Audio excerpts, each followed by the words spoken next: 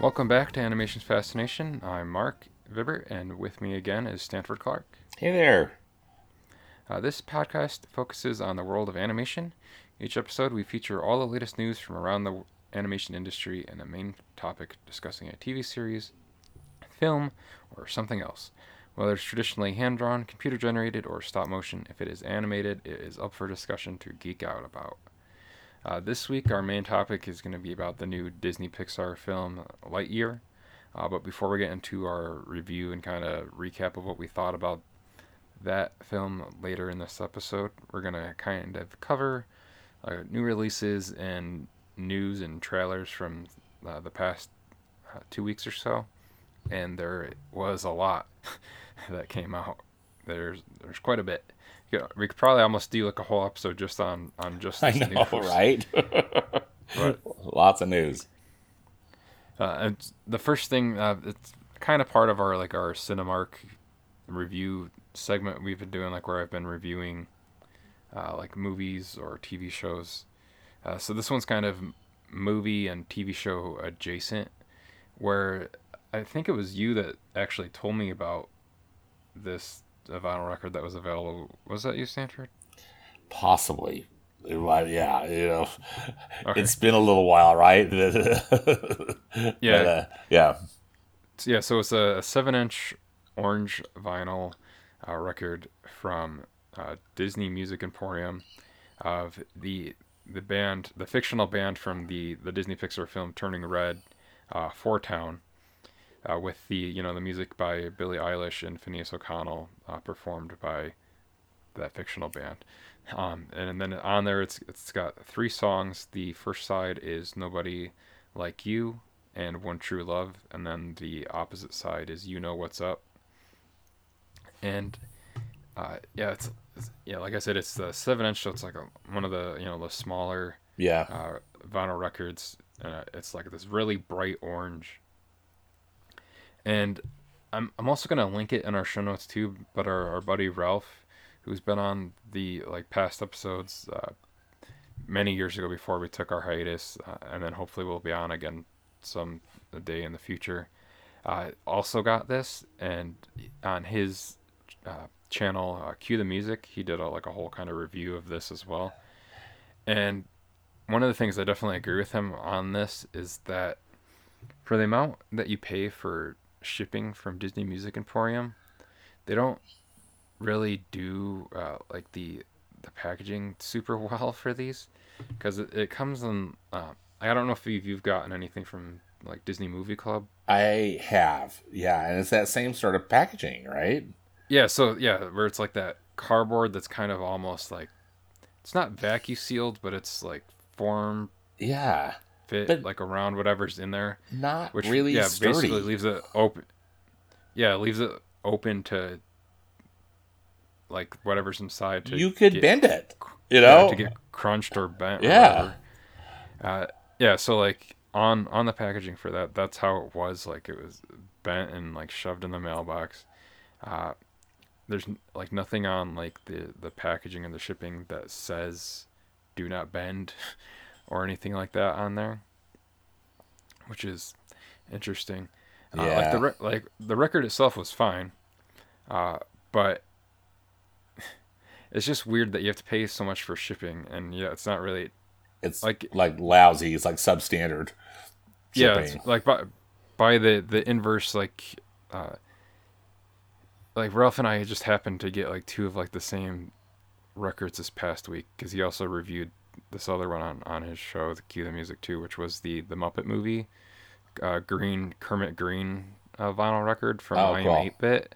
Yeah. And that one, by inverse, the shipping was cheaper, and it came in this nice sturdy case, Yeah. like one of those like pull like cord kind of Yes. cardboard things So on you it. just had And, like a nice cardboard box and have it like wrapped. It's bubble wrap or yeah, something, you know?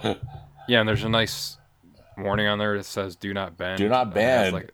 and it even has like a sticker on there to keep out of the heat, because vinyl melts. See, And seeing as how I live in Arizona, that's definitely a good it's important. warning to have on there to the deliverer. Yeah. But I think the Disney I music think people need some feedback yeah, on this. I think that's my main complaint about that, because when I got the Encanto record from them too, which was like an emerald green one, Yeah. but that one was like a full size record, so it came in like different packaging, Okay. which was actually a little bit sturdier.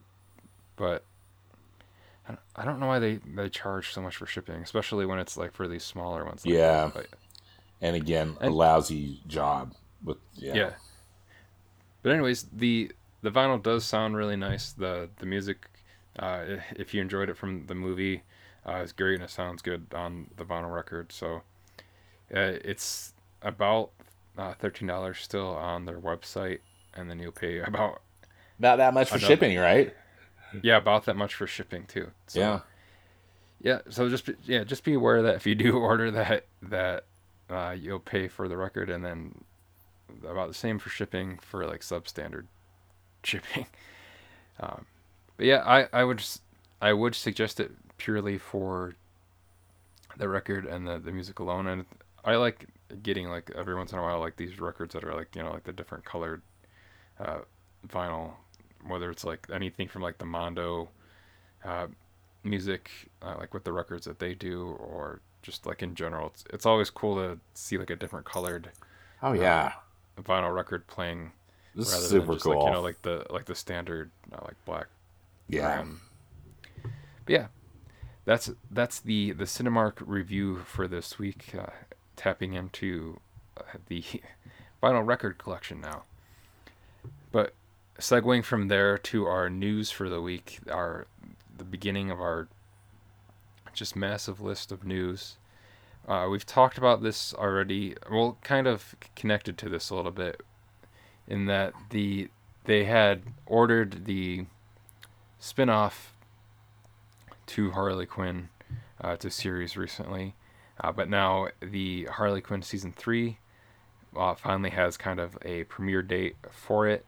It's going to be coming later this summer, and it looks, I don't believe there's a firm date other than it, so they said summer, so that could be, you know, this month, which yeah. which I'm assuming it's not, because Early September.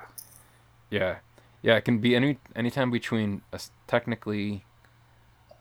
Oh, and then this is for our hemisphere too, not for Yeah. the southern hemisphere, because technically for them, it would already be almost That's right. the other one. That's right. But Opposite.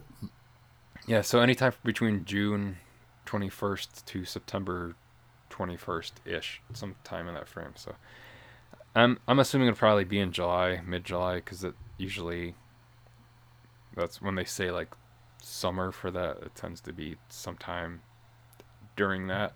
Yeah. I am definitely looking forward to this, because I've enjoyed the first 2 seasons of this so far. I'm curious to see kind of what they'll do with this 3rd season as well. And then, especially if they're now doing this spin-off, I wonder how, maybe since the character of Kite Man is going to be going to like his own series with that spin-off, if they'll kind of write that into this 3rd season or more, because the end of the 2nd season kind of leaves up his basically his role in that series up to whatever happens next, from there. So it should be. I'm curious what they do, because they do a lot of like subversive stuff in the show. They do a lot of fun stuff like with Batman characters, and I'm just looking forward to more of this show, because it's always a good surprise, and Alan Tudyk does a great job as both Clayface and the Joker in it. Tony Hale is Dr. Psycho in there. Ron Funkus is King Shark, and then you got Jason Alexander as Cyborg Man, and JB Smoove as Frank the Plant. What a great voice cast. Holy smokes. Yeah, then Kaylee Kuko is Harley Quinn, and Lake Bell is Poison Ivy. Oh wow. And I'm also glad that Lake Bell is getting more substantial voice work. Like she was already doing like a lot of stuff, but I'm glad that she's getting kind of more higher and higher tiered stuff. And side note to that, I highly suggest anyone check out, if they haven't seen it, her film in a world, all about like voiceover acting and Yeah. like for trailers and stuff. That's a great, almost, it's not really autobiographical, but a definitely good from like a point of view that she definitely knows a lot about. So Yeah, so definitely, she can give firsthand knowledge about this, about that. yeah. Yeah. But yeah, going from there, what's the next bit of news? So there's a new Ghostbusters animated series that's in development at Netflix. Variety published this news. Exact plot details are currently being kept under wraps, but it's cool that the series is going to be coming from, of course, Sony Pictures Animation.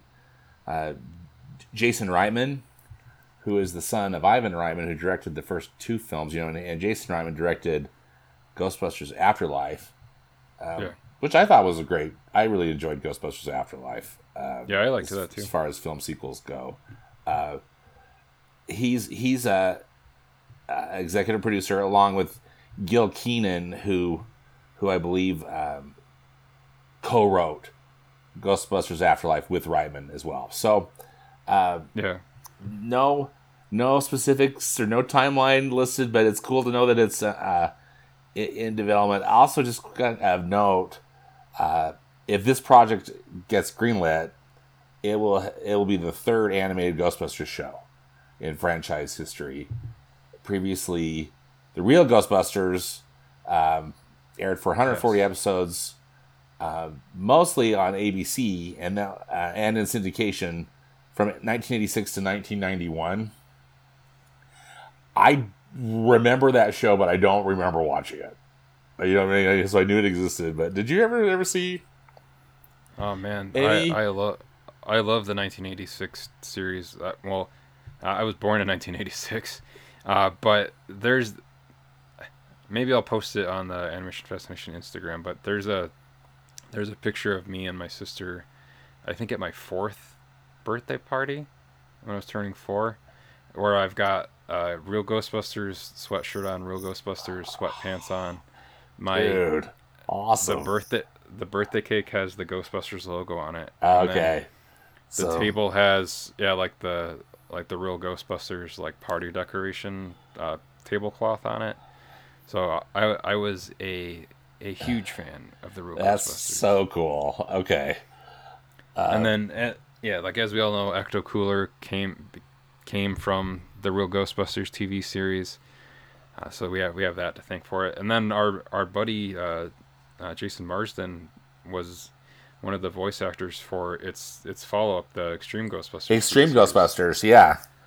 Yeah, They were that one was kind of similar-ishness in a way to the Ghostbusters Afterlife, in that it's kind of like Egon passing on the baton to like a new generation of Ghostbusters. Mm-hmm. And so like that's what that one is all about. And Egon is the leader in that one as well. That one, the animation's a lot different. It's kind of more in the vein of like a lot of the Klasky Kasupo animated stuff, like Nicktoons, like like Our Real Monsters or Rugrats. That's more what I would kind of put it under for, like that kind of animation style. But part of me is actually hoping that this new series is maybe like just like a continuation of those two. In some way or form. But kind of going off of that and related to that at that same point, they also announced a Ghostbusters animated feature was in the works with both Jason Reitman and Gil Kenan. Gil Kenan also worked on the film Monster House too, so I feel like if like these series and like the animated film are done kind of like in that same humor and style as Monster House was done, where it's not like it's scary, but it's like appropriate for all ages scary, kind of similar to, like, I know a lot of the jokes actually in retrospect in Ghostbusters aren't good for all ages, Yeah. You know, especially some scenes with Ray and being in bed. I'll just leave it at that. But Yeah. yeah, but I'm curious like what this movie will be, because from this it sounds like the film it's gonna be, it's like its own thing. It's not part of the canon. It won't be connected in any way to like any of the prior films, like the 1984 films, the uh, 2016 Ghostbusters Answer the Call film, or Afterlife at all. It'll just kind of be like its own thing. And part of me is kind of hoping, there was a comic book run that IDW did that was called Crossing Over, which was that 1984 film team, classic 4 team. Then it was the 1986 cartoon series team, the Extreme Ghostbusters team from the animated series, and the IDW version of the Ghostbusters team, and then the 2016 Ghostbusters Answer to the Call team, all kind of cross over and meet each other in like this multiversal storyline where they all have to help each other, where this like rift opens up in the multiverse from their ghost traps in each of their respective universes, and they have to work together to close that. So I think that could be a cool idea to do for an animated feature, where it's not technically within the canon of any of that stuff, but still kind of plays off of pre-existing canon of, like, you know, those series and movies. And I think that maybe could even be an easier way to get some of the people to come back and do just voices for it, rather than, you know, having to, like, if they were to try to do them live action, it would probably definitely be harder to get the 4 actresses from Ghostbusters Answer the Call with the 3 surviving members of the 1984 team, and then of course you can't really bring the animated series characters into live action outside of some weird, like, maybe Who Framed Roger Rabbit type things going on.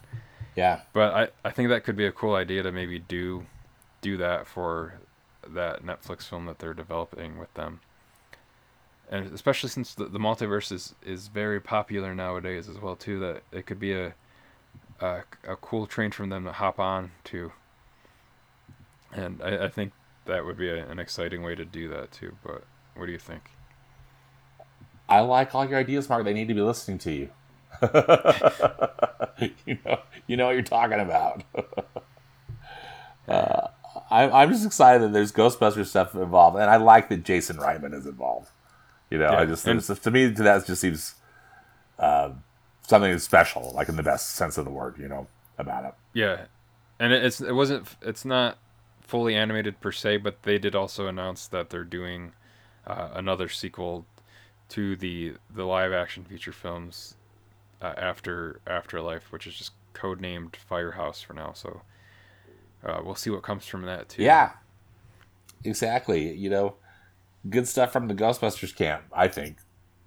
Yeah. Yeah. And speaking of Netflix, Netflix is also going to be doing another season of the Masters of the Universe show that they did.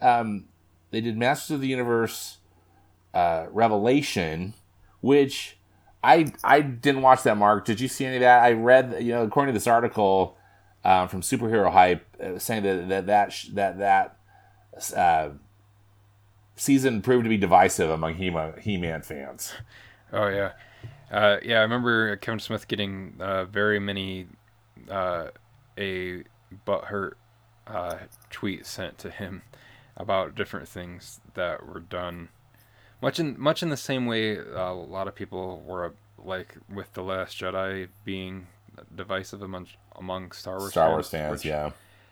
I guess was kind of the first hint of just Star Wars in general, or like Star Wars fans nowadays in general, just being polarizing in and of themselves of each other. Mm-hmm.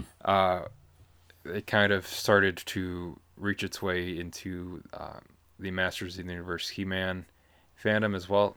With me, it didn't really like affect me in any way because I didn't have any kind of like pre-existing nostalgia or Yeah. like because I never watched He-Man when I was growing up at all.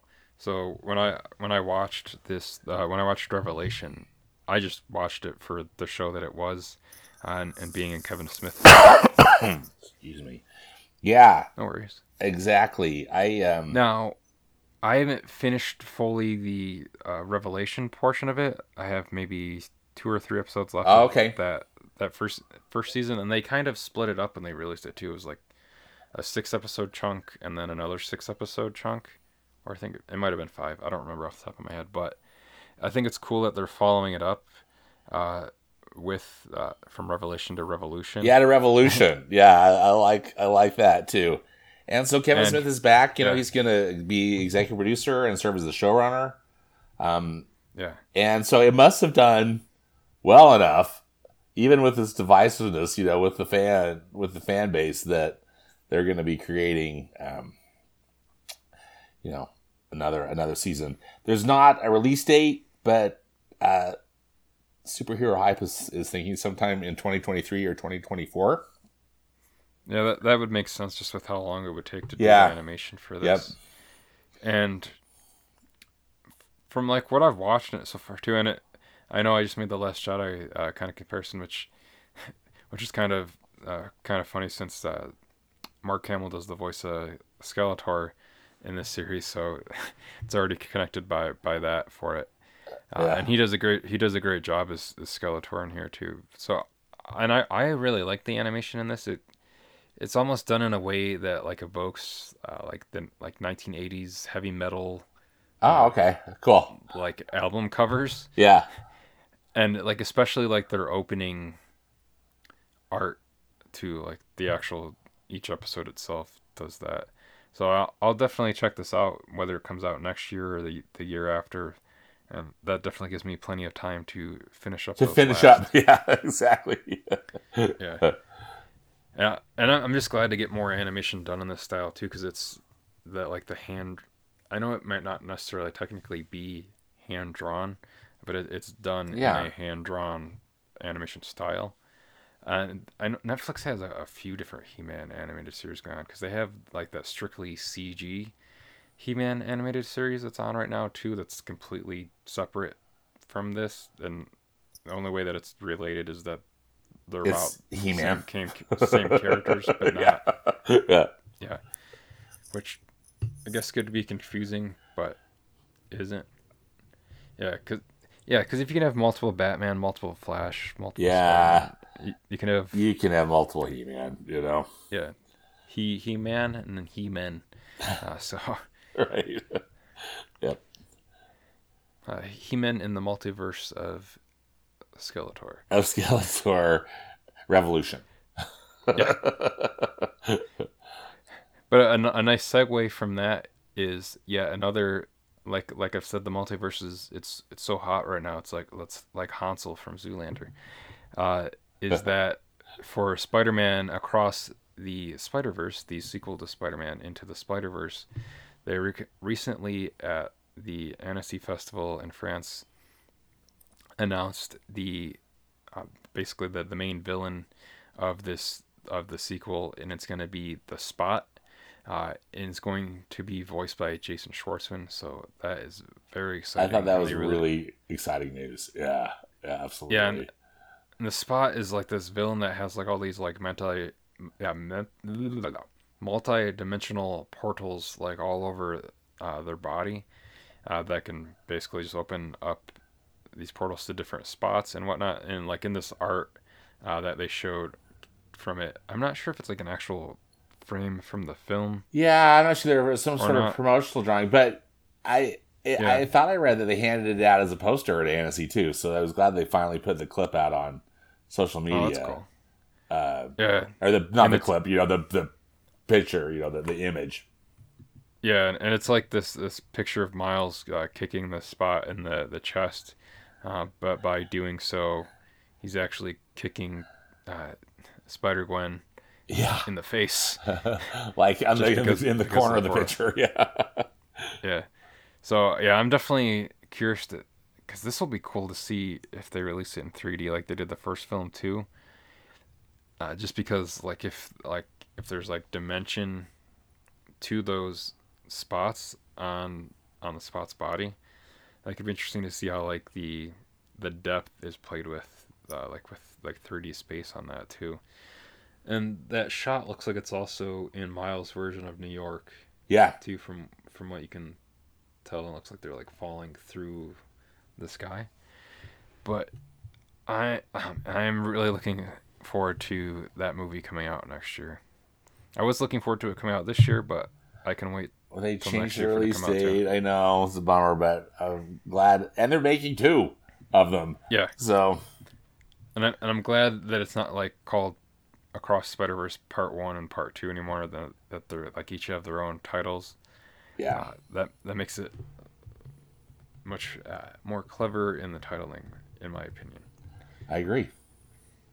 Uh, but going from Spider-Man to To Star Star Wars. Wars. So Star Wars Celebration uh, wrapped up a few weeks ago, and I did not attend, but they were really good about they being the Star Wars Celebration media social media team.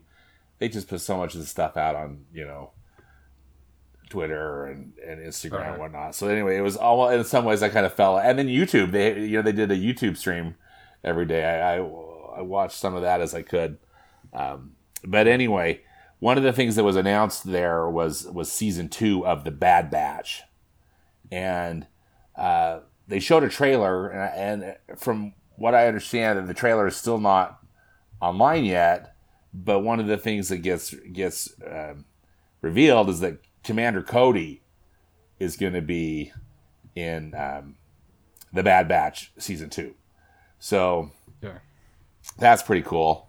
Because I'm just trying to think. The last time we saw Commander Cody was, Revenge of the Sith yeah, I would say it was, yeah, was basically to call down, uh, basically, well, executing Order 66 on Obi-Wan. right.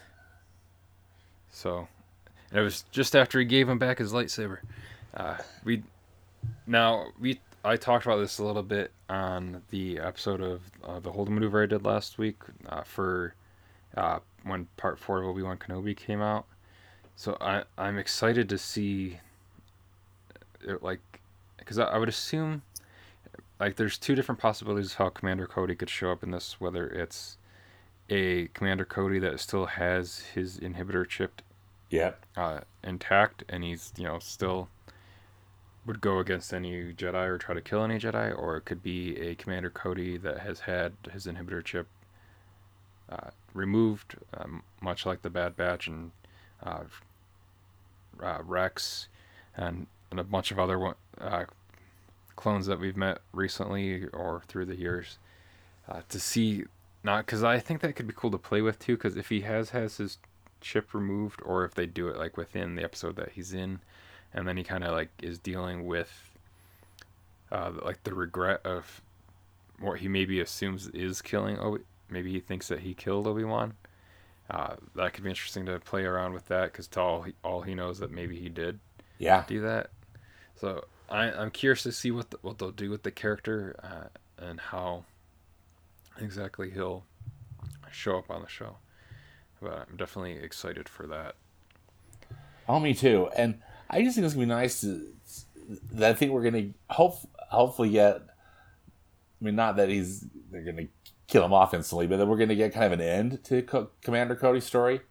Yeah. Just the way you're describing, and rather than just being left in limbo, like where we've been. Oh yeah, Yeah, with this character. for sure. And then going from there too, like another thing I'm definitely excited about is the third Paddington film. Now, Yeah. Paddington 2, as Nicolas Cage and Pedro Pascal can agree to and affirm to us as well. Paddington 2 is a masterpiece. Uh, it's it's it's definitely one of my favorite films of all time. It's just like a perfect movie, you know? Yeah, because if we're kind and polite, the world will be right, as Paddington will say. Yeah. And the much talked about third film is finally underway and getting kind of the ball rolling for that. And the third movie is going to be called Paddington in Peru. Now, it's going to have a new director with Dougal Wilson. So the director of the first two films, Paul King, who brought the first two movies to the screen, is not directing the third one. But he is still attached as a producer, and he did help to craft the story for the third film with regular collaborators Simon Farnaby and Mark Burton. And then Burton, John Foster, and James Lamont have also since written a full draft of a script as well. So with this, I'm just very, very excited about this, and I'm looking forward to the possibilities of this, and I'm really hoping it's just as good as the first two films, which like we've kind of just set like a very high bar for that. But and hopefully Ben Whishaw would be coming back as Paddington for the third film. You'd think that would be the case, but I guess we'll see. Yeah, so hopefully he's coming back, and fingers crossed it's just as good or on the same level as those first two films in the Paddington franchise, I guess. Yeah. Yeah. I agree. Another story, Mark, is the we got a first look finally of Guillermo del Toro's stop motion version of Pinocchio that he's been working on, and this comes from Vanity Fair, and it's cool to see these pictures. There's a couple of pictures from the production, and then there's also I love that picture of Guillermo del Toro holding the stop motion animated puppet of Pinocchio. Looking at it. That's a really cool. That's a cool picture. There's this is coming to Netflix at the end of 2022. Does that sound right, Mark? Am I saying that? Yeah, it's going to premiere on Netflix in December of 2022. I'm not sure if they've announced the specific date. The stuff I'm reading, which was, excuse me. Yeah, I would assume it'd be. I would assume it'd be maybe close to like Christmas. That's what I'm around that time. I'm thinking too. So, just as a refresher, Del Toro is working with Mark Gustafson. I'm sorry, I'm probably butchering his name. He was the stop motion animation director on the Fantastic Mr. Fox film, which I loved that too. So good. And I think it's been interesting. Guillermo del Toro was quoted in the magazine. I'd just like to read this quote. He says, "I've always been very intrigued by the links between Pinocchio and Frankenstein." I mean, isn't that just like classic Guillermo del Toro? Oh, yeah. Back to the quote. "They are both about a child that is thrown into the world. They are both created by a father who then expects them to figure out what's good, what's bad, the ethics, the morals, love, life, and essentials on their own. I think that was, for me, childhood. You had to figure it out with your very limited experience." Anyway, that just even has me more intrigued for what's in store for us. I think it's going to be ambitious. I think it's going to be dark. I think it's going to be fantastic. Anyway, I'm excited about it. What are your thoughts on this? On his Pinocchio? Yeah, I'm looking forward to his take on it. It's kind of funny that we're getting two different Pinocchio movies this year too, because we're getting the Disney Plus Disney Plus thing version of the 1940s Disney animated Pinocchio movie, with Tom Hanks. But then we're getting Guillermo del Toro's stop motion animated Pinocchio film as well. So two very different takes on it. Yeah. And then the cast for this is pretty cool too. Like Ewan McGregor is playing Sebastian J. Cricket. Yeah, who's the version of Jiminy Cricket in this film? Yeah. And then you got Christoph Waltz as the villain Count Volpe. And so like I like this too because it's not like just like a one for one like retelling of like the Pinocchio like story. The Disney one. I can anticipate that Robert Zemeckis one is going to be. Yeah. And it's kind of like I almost feel like it's like how he made the reference to Frankenstein. I feel like it's almost gonna essentially be like if you melded the story of like Mary Shelley's Frankenstein with Pinocchio into one story and mixed it with Guillermo del Toro's sensibilities. This is what it'll be. With like Cate Blanchett is playing a monkey named Spazatura, and then Ron Perlman is also going to be playing the authoritarian official with sinister designs in mind for Pinocchio. The character son Candlewick will also be voiced by Finn Wolfhard. So all of our stories are kind of like weirdly tangentially connected to each other this week because you got Finn Wolfhard from Ghostbusters. Now in this, and then Ewan McGregor is in Star Wars. So I just realized that as we were like going through this, how everything's interconnected somehow. Yeah, it has like a 6 degrees. 6 degrees. Yeah.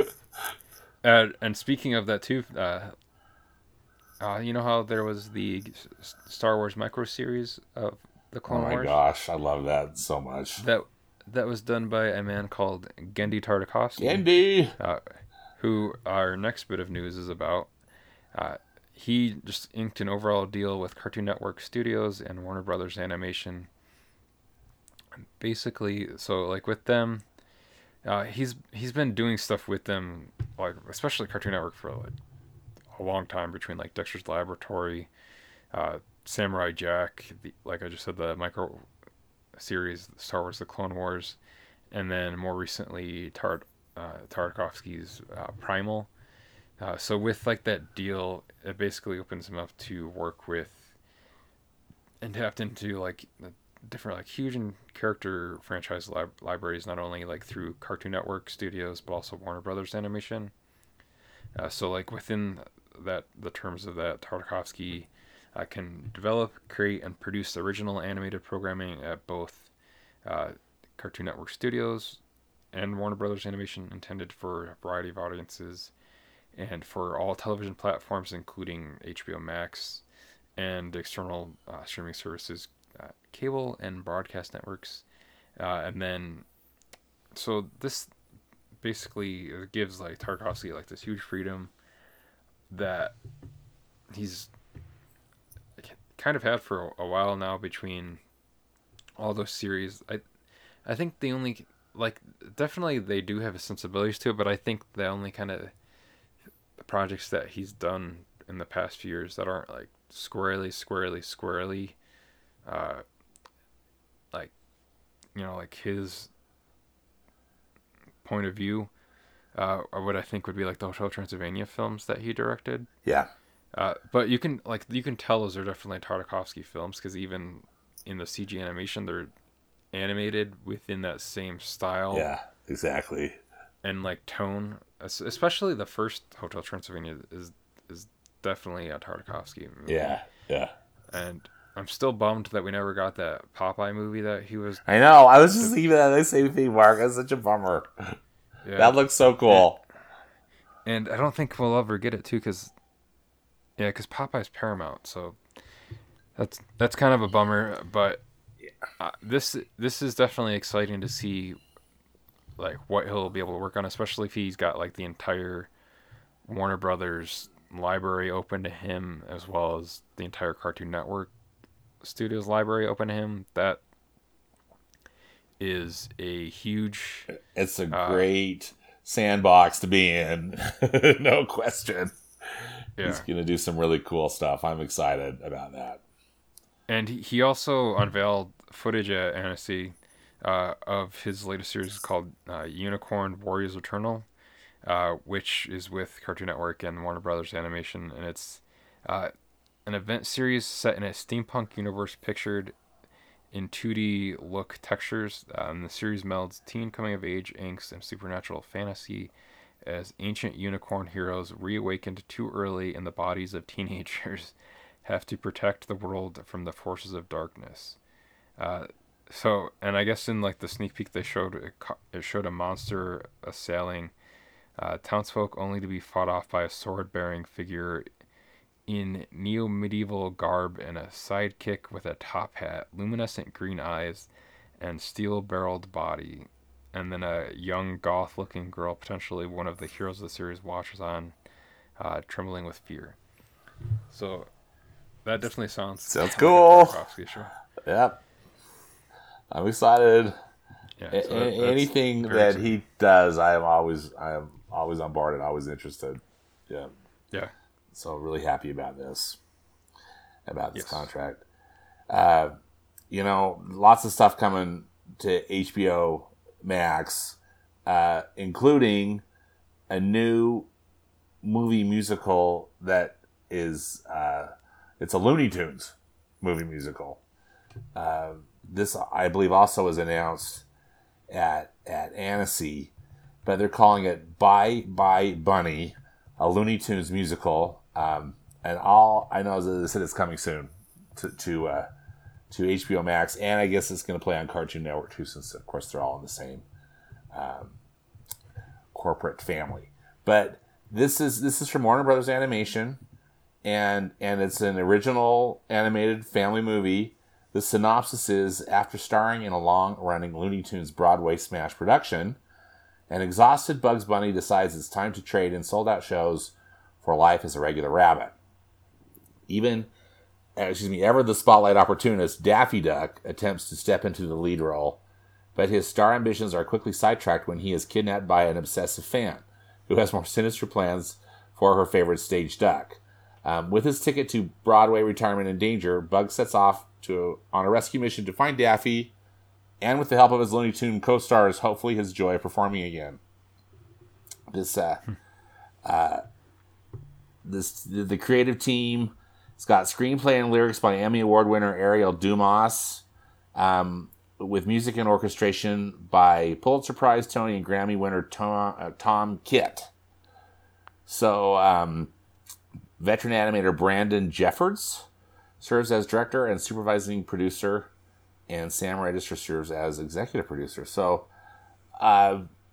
what's your take? What do you think about this movie, Mark? Think it's going to be any good? Is it going to be? What do you think? I don't know. This sounds cool.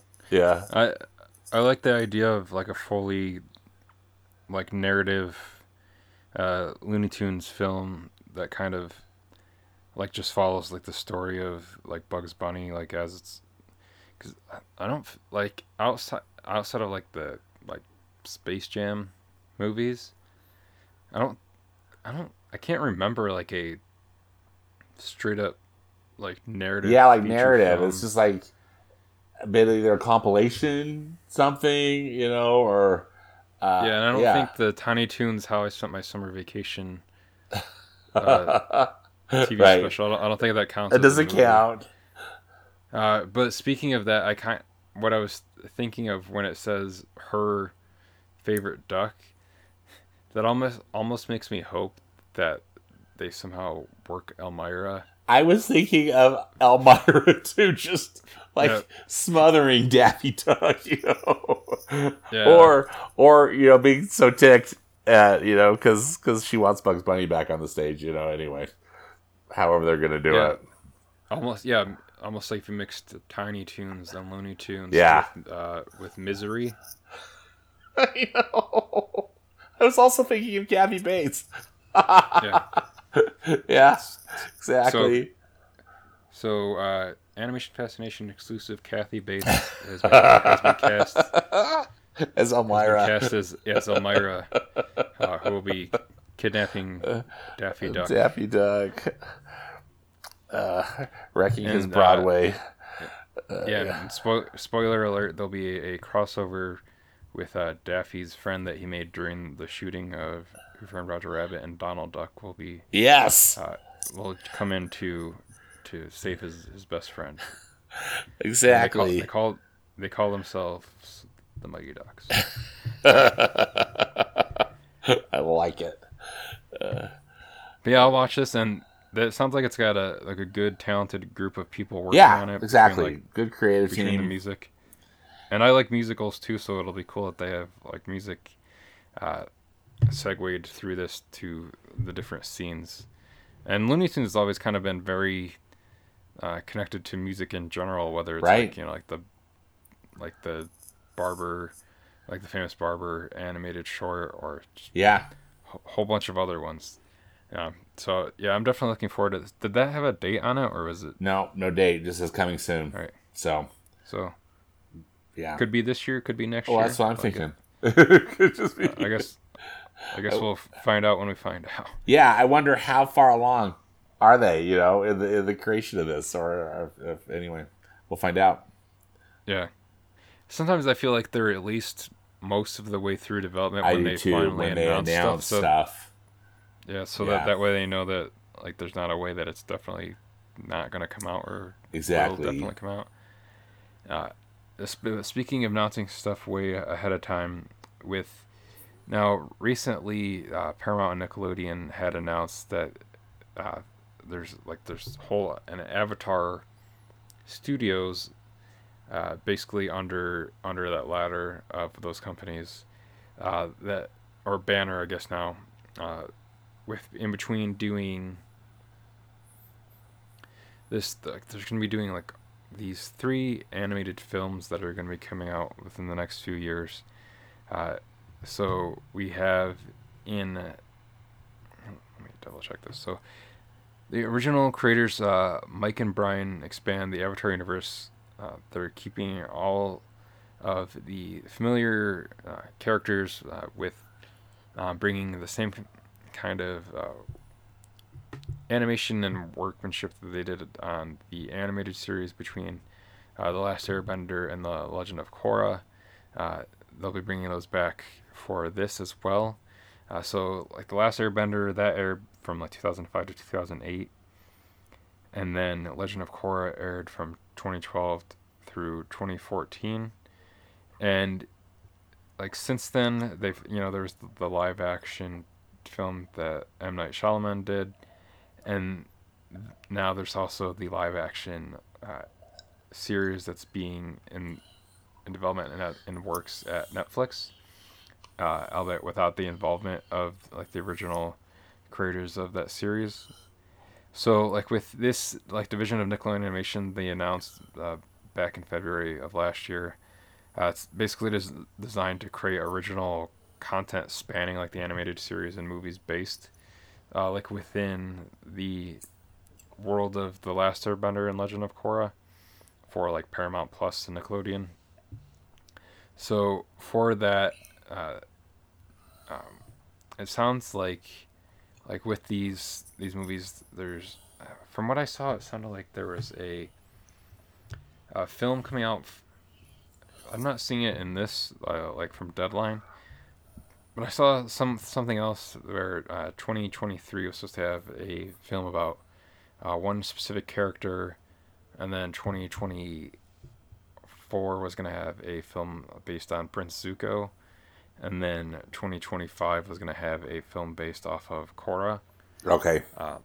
So that should be interesting. I like me and my son were actually have been because it was on my blind guilt list of stuff that I hadn't watched yet.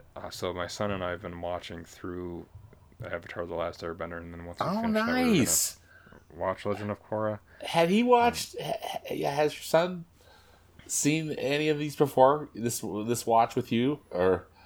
No, yeah, we're both watching it for the first time. Oh, cool. I've already I've seen the series finale of Last Airbender just because for whatever reason I caught that when it was on TV. So I know how it all ends for that story. But and I had seen like the beginning of the show many times. It just I never watched all the way through, and now after watching like the Clone Wars and Rebels and all that, I'm definitely a big fan of Dave Filoni, who worked on The Last Airbender as well. Yeah. As well as Giancarlo Volpe, who also did like the Green Lantern animated series. I think he also worked on that Tron Uprising. Oh yeah, I animated think you're series yeah. too. Mm-hmm. But I've been a fan of like the way both of them do storytelling. So I've liked watching it so far. But I pointed something out to Patrick when we've been watching Last Airbender. I was like, I know Aang is supposed to be like a young kid, but he's kind of a douchebag, isn't he? Like Aang's kind of a jerk. He's pretty like, cocky. A lot. And I'm hoping, I guess maybe because we're like halfway through season 2.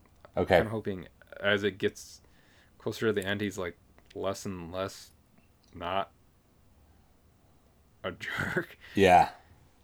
Or I guess maybe like matures and whatnot. Because like right now, I found myself getting kind of annoyed with a lot of the stuff Aang does on the show at this point in the series. Like where we are, the last episode we watched, they were at a library, trying to find, or they had just they were just at a library where they found like when the eclipse was gonna happen, to try to stop the Fire Nation.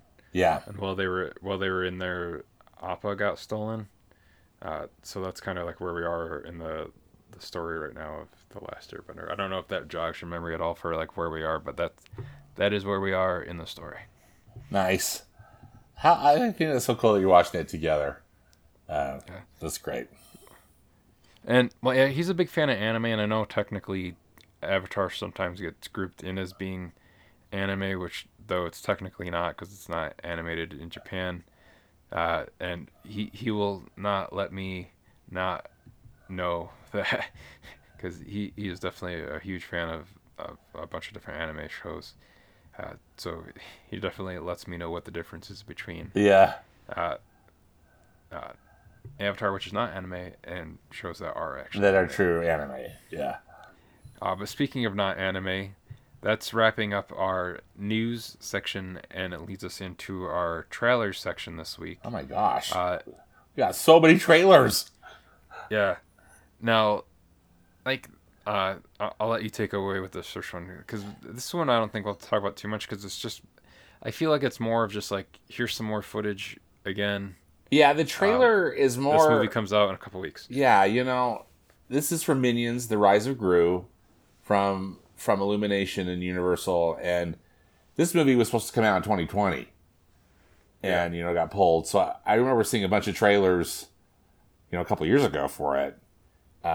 These latest trailers for now that it's got this new release date, which is July 1st, have been all just very gag oriented. They're just showing what I would assume are going to be segments from the film, with just the Minions being the Minions, and this was got there's an airplane flight involved where the Minions are the pilots and the flight attendants, so you can imagine the mayhem, but not necessarily revealing what's in the plot, right. Which is really, I think, Gru's origin story, basically, hence the title, The Rise of Gru. But I mean, it's funny.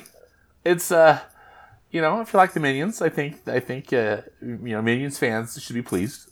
And what did you think of the trailer, Mark? Yeah, I mean, I thought it was good. It's almost kind of like like you said, it's like more of like a vignette of like a scene from the movie with random kind of clips of stuff that happens after that. Yeah. Later on. But yeah, I think it's mostly like you said, because it was supposed to come out 2 years ago, and then I think it initially got delayed to last July because they couldn't finish the animation in time to get it out for July of 2020 because of the pandemic, and then just got delayed because of the pandemic. to 2021, and then got delayed again, still because of the pandemic. I remember there being toys at McDonald's in Yeah, in no, I think July of exactly. I 2020. think they couldn't pull them. It was the train had already Yeah, left the station. yeah, that's been some of the like the kind of like funny, like weirdly funny marketing merchandise tie and stuff over the past couple of years because Yeah, of everything was like because there's all like this food tie and stuff for it too that like has been out for like years with like I there's like the know. Minions like cheese nips and because I remember that with like the like Wonder Woman 84 there was like all those Doritos and stuff that came out like Yeah, six months before the 6 months movie did. before when the Yeah, movie got so rescheduled. Yeah, I think we're possibly finally past all of like that delayed like marketing stuff because we're almost yeah. to the Let's point where hope. all the movies that had come out or were supposed to come out 2 years ago have either finally come out or are on the precipice of finally coming out. Right.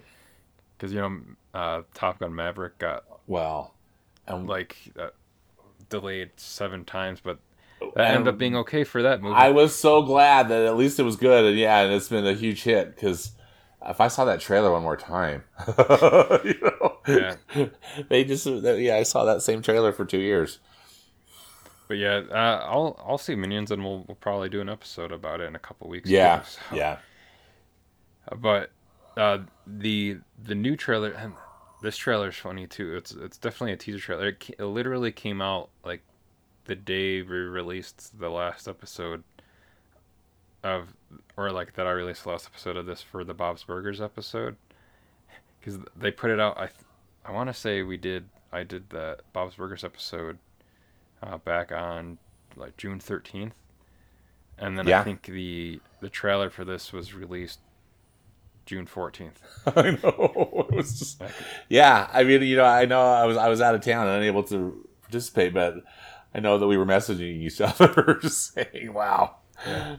this timing." But I'm definitely looking forward to this film. I like the take So we're talking of this. Strange World from Walt Disney Yes, oh Animation yes, Studios. yes. Strange World, Walt Disney Animation Studios, Jake Gyllenhaal. Who else? Because they announced. Yeah, they who- announced. I think it's Dennis Quaid and like Lucy Liu. I think.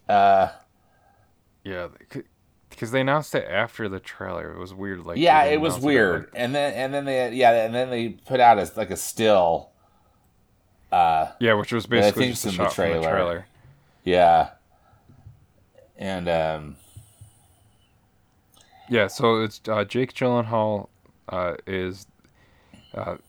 Jake Gyllenhaal lends his voice to Searcher Clade, the son of a steadfast explorer. The original action-adventure journeys deep into uncharted and treacherous land where fantastical creatures await the legendary Clades, a family of explorers whose differences threaten to topple their latest and by far most crucial mission. It's directed by Don Hall, who did Big Hero 6 and Raya and the Last Dragon, and co-director, writer Ki Nijin. Apologies if I mispronounced and their I name. think he was involved with Raya and the Last Dragon too. If Yeah, I'm they not were the- mistaken, wasn't he the writer or the co-director of that one as well? Yeah, they're the co-writer of Raya and the Last Yeah, Dragon. yeah, And he then, was the screenwriter. yeah, and then this comes out November 23rd of this year. I like the animation style for this too because Oh, it seems like I do too. Jake Gyllenhaal's character has like a very Aardman kind of Yeah, style, or like Aardman mixed with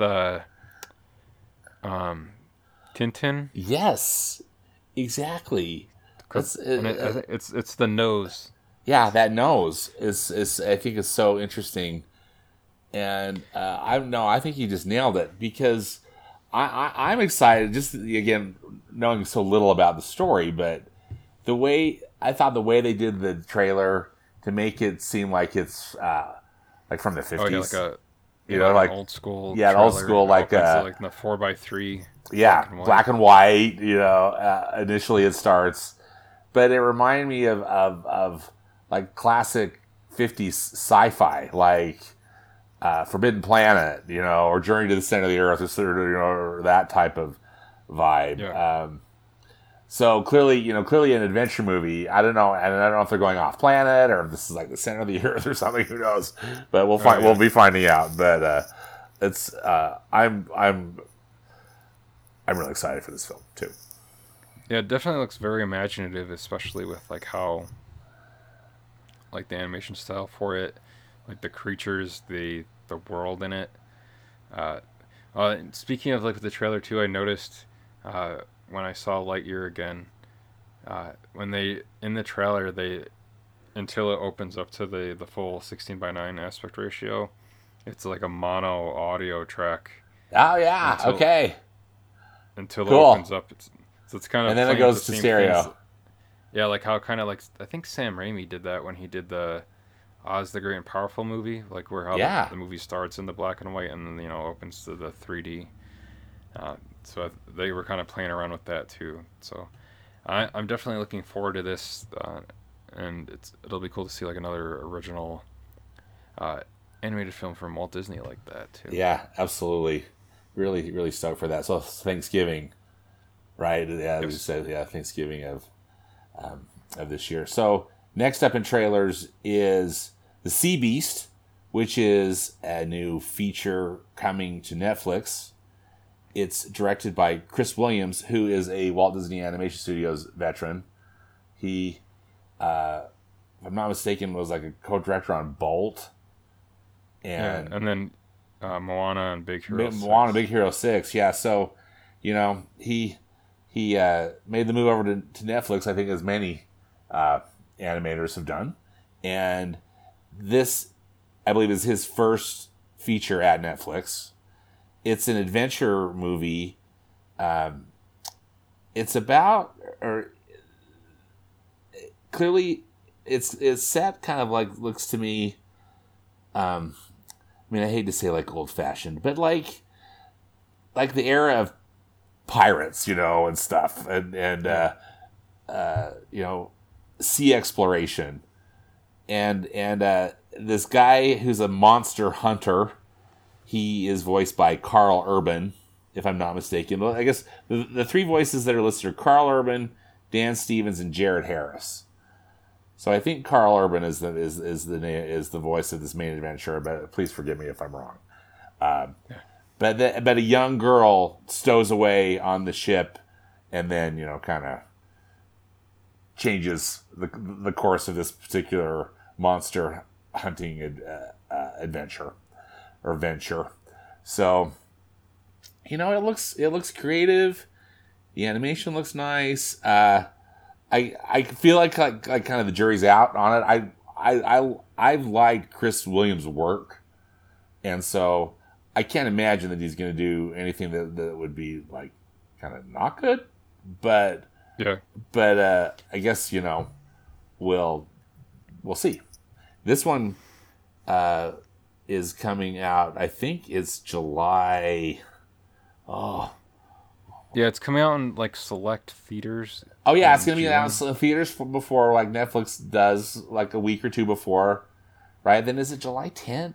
Yeah, and I think Netflix basically just does that so that the film can be eligible to be Yep, nominated. exactly. So they put it out in like, which kind of bums me out for like some of these movies because I would actually like to have the option of seeing them in theaters if I could and not only have to live in Los Angeles or New York City to be able to do that. Well, often though too, I know at least some of these movies they've showed up in Salt Lake City, but it's only for like a week. You have to be like on your game because they get. Oh yeah, that's true. Because the Adam Sandler basketball movie that on Netflix was here in Phoenix. So and the Power of the Dog like played in Salt Lake City for like a week. Yeah, and yeah. Side note: our buddy Darren, his daughter Julia, is going to be in the new Russo Brothers movie, The Gray Man. I know that's getting like a select. Yeah, that's gonna be in theaters too. Isn't that? I know. I saw that. That was so cool. Yeah, so I'm hoping Julia here in Phoenix because I'd rather see that in a theater than. Oh, me too. Me too. On Netflix if possible. But yeah, with this Sea Beast movie, I like this was like a commercial on like ad on Netflix that like played during something else, and I just ended up watching the whole trailer because that's how like actually pulled me in enough to watch that. And I was like, Yeah. oh, cool.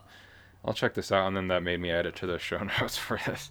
No, I'm glad you did. It It's July 8th is the day okay. it's coming to Netflix. So check your local listings. Not too far off. Probably that first part of July, like when Minions opens.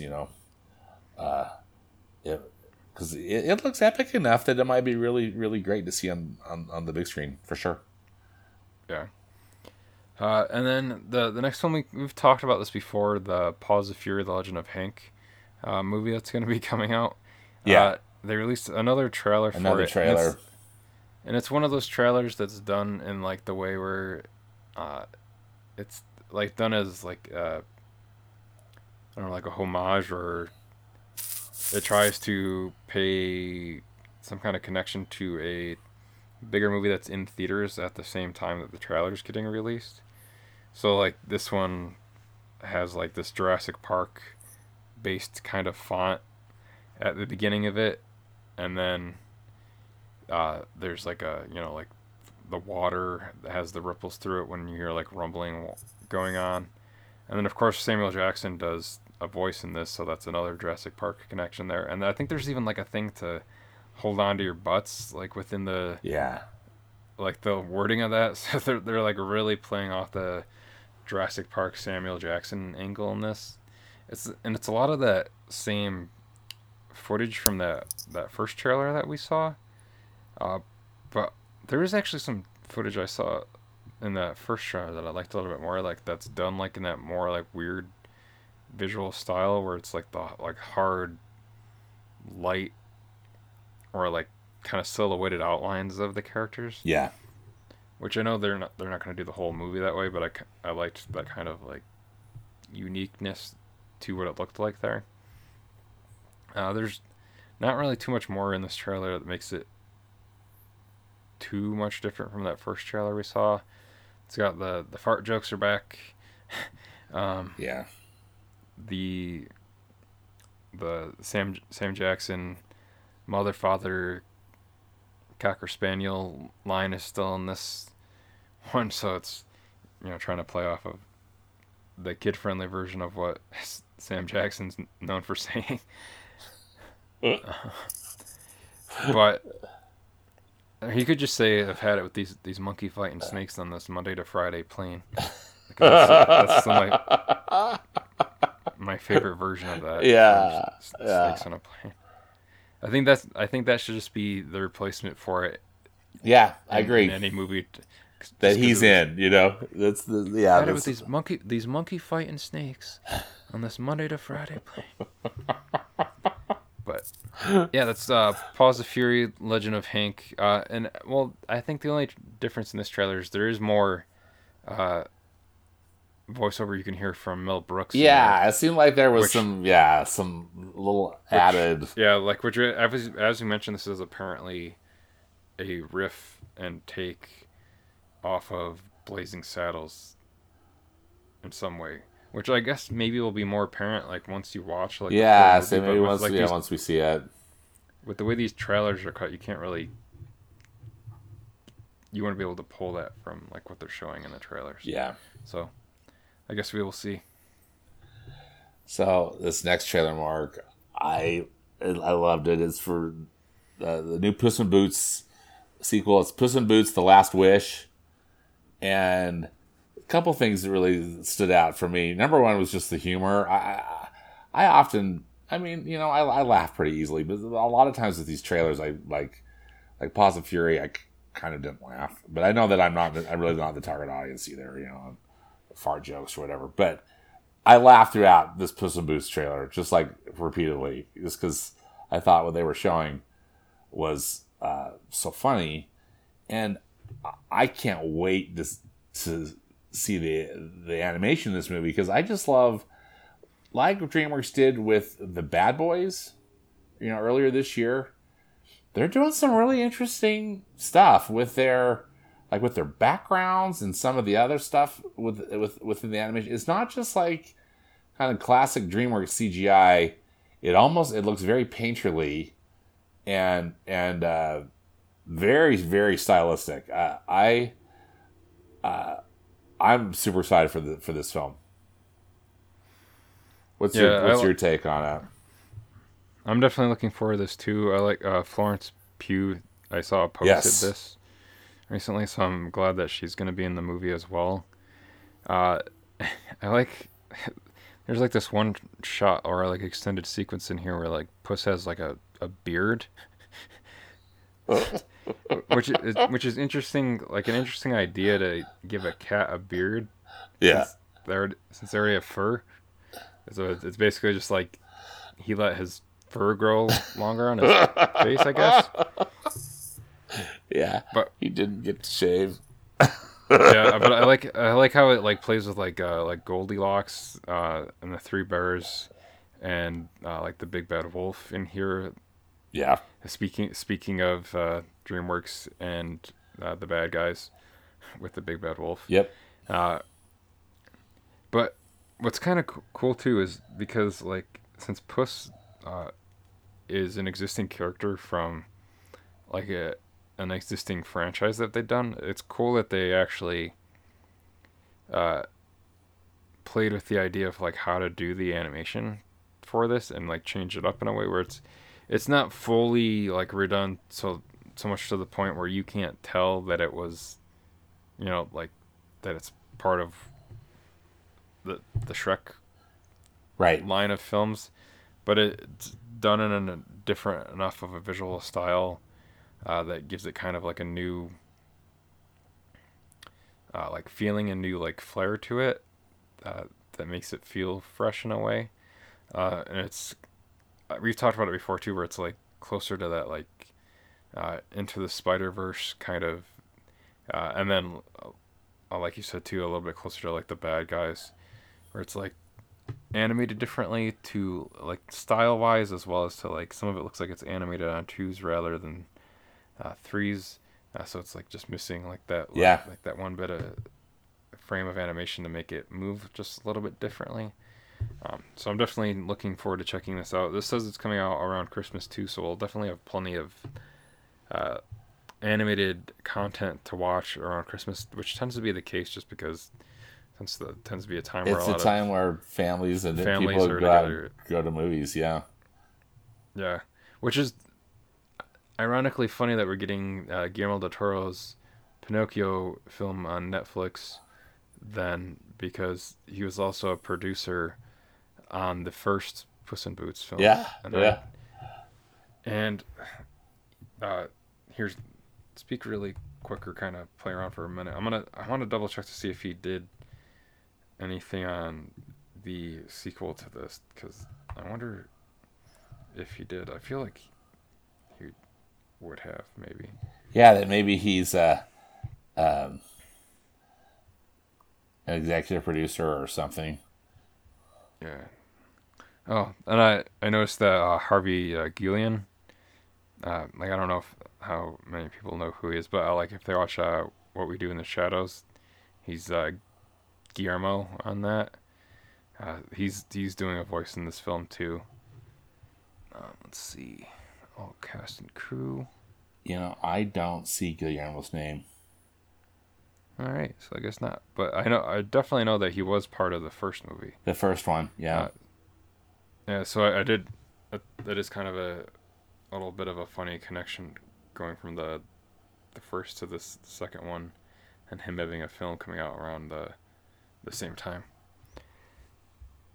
But our last trailer is also from DreamWorks, and it's a TV series for Netflix. We've talked about this a little bit before, but it's a new trailer for the Kung Fu Panda, the Dragon Knight, and it's like highlighting that Jack Black is back as the voice of Po for this. In this show, it's about when a mysterious pair of weasels set their sights on a collection of 4 powerful weapons, Po must leave his home to embark on a globe-trotting quest for redemption and justice that finds him partnered with up with a no-nonsense English knight named Wandering Blade, voiced by Rita Ora. And then together, the two of the mismatched warriors set out on an epic adventure to find the magic weapons first and save the world from destruction. So, I'm mostly just kind of curious to check this out, only because Jack Black is back as the voice of Poe. I will watch it because of that. Otherwise, I don't know if I would be too keen on watching it still, just because I haven't watched the other Kung Fu Panda stuff that they've done past the films. Yeah. Mostly just because I feel like Jack Black is Poe. So, like, I know. It's, yeah. Yep. Like, not to put down any other voice actors, but, like, Poe is very distinctively Jack Black. Jack Black. Yeah. So, like, yeah, I don't know. Which, I guess this might make some arguments that we talk about later in this moot to, like, people getting upset about other people voicing characters in certain franchises by other certain studios. But that is neither here nor there. But yeah, what are your thoughts on the Kung Fu Panda? I think this is a TV series. Yeah, it's a Netflix series. I echo your sentiments, Mark. I'm glad that Jack Black is in the role because that is his role. You know. Yeah. The animation looks decent. Hopefully they've crafted an interesting story. I'm probably going to pass. I don't, feel like it's something that I'm particularly interested in. Although I am happy Jack Black is in the role, and I hope they've given him a good script. Yeah. And and I hope the Kung Fu Panda fans will enjoy it. Definitely. But yeah, that's coming out soon, and then that wraps up our trailers. And then to wrap out the first half of our show, just going to talk about our recommendations quickly before moving on to the main topic of Lightyear. And speaking of Lightyear, there's two things I would suggest that are currently on Disney Plus right now, and they're both kind of like making of behind the scenes documentaries about. So the first one is Beyond Infinity: Buzz and the Journey to Lightyear, which is basically all about the character of Buzz Lightyear throughout the Toy Story films and shorts and the holiday specials. It does not touch on the Patrick Warburton 2D animated series at all, because yes, other people have voiced Buzz Lightyear since 1995. Yep. It has not always been voiced by Santa Claus, Tim Allen. Yep. But yeah, I really enjoyed that. I think it's definitely worth watching, especially if you're a fan of the Toy Story franchise or Buzz Lightyear in general, or just Pixar in general. And this seems like I kind of wonder if it will be when the 4K or the Blu-ray comes up for Lightyear, if it'll be included on that set, because it seems like it's that type of programming, isn't it? Yeah, it seems like something that normally would be. Yeah. And I'd have to double check, but I want to say like that Turning Red, like making of that they did of like that on Disney Plus was on that set. So it would stand to reason that this Lightyear one would also be on Lightyear's set. Yeah. So, and the other thing I would suggest is there's the series Marvel Studios Assembled, and they do they've done like the making of episodes of like each of their series and films, and this one was specifically that I watched recently about the What If series, and that one's really cool because it goes into like the whole of hiring Jeffrey Wright to do the voice for the Watcher in that series, as well as developing the animation style for that show and how each of the episodes were written, and like okay, this is point A of like this is where it kicks off the story, but then what's point Z of that? What are all the ramifications of how this changes everything else in there? And there's some cool stuff in there with them talking about Chadwick Boseman and like how fun it was to work with him doing his voice work for the series. and there's a little bit of stuff talking about like what they plan on wanting to do like for a second season and like how many episodes they were initially ordered to produce for it.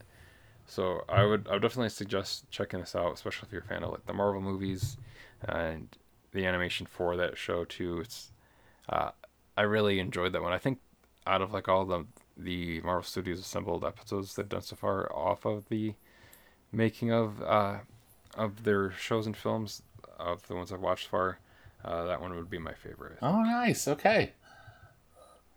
Cool.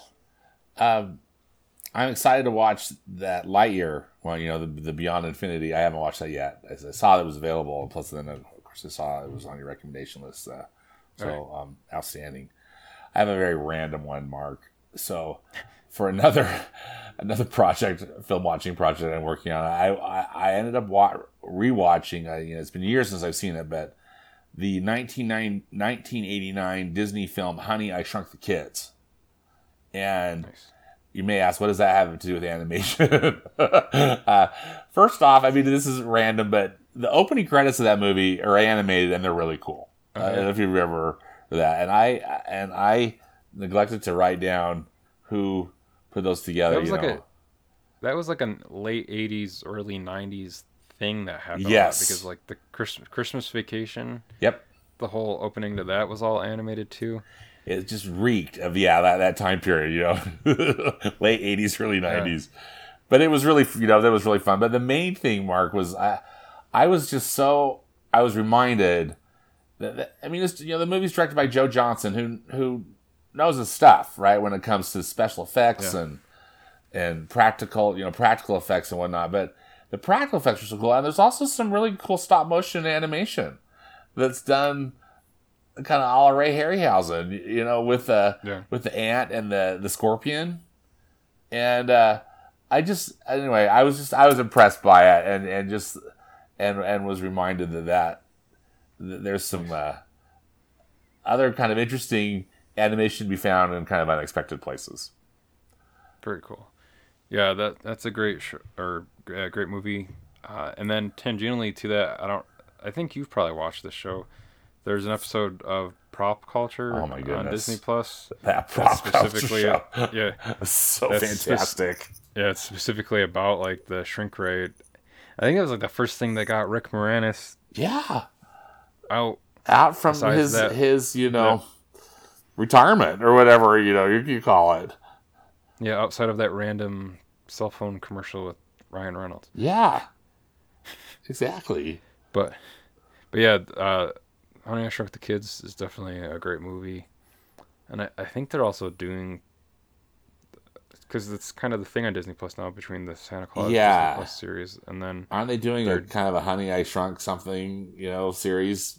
Yeah, and I think Rick Moranis is coming back for that, and Josh Gad is playing his son in that.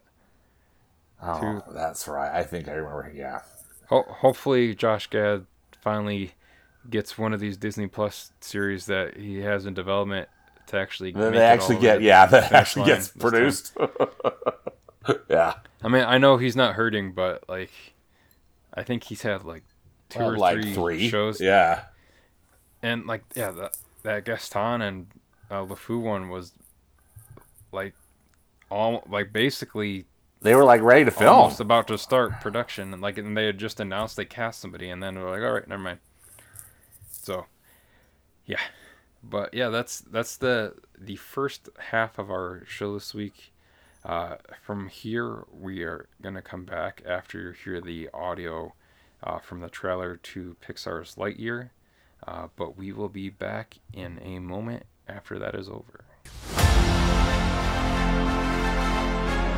Buzz Lightyear mission log. After a full year of being marooned on this planet, our first test flight is a go. Let's get everyone home. Good luck, Captain. We're all counting on you! Roger that.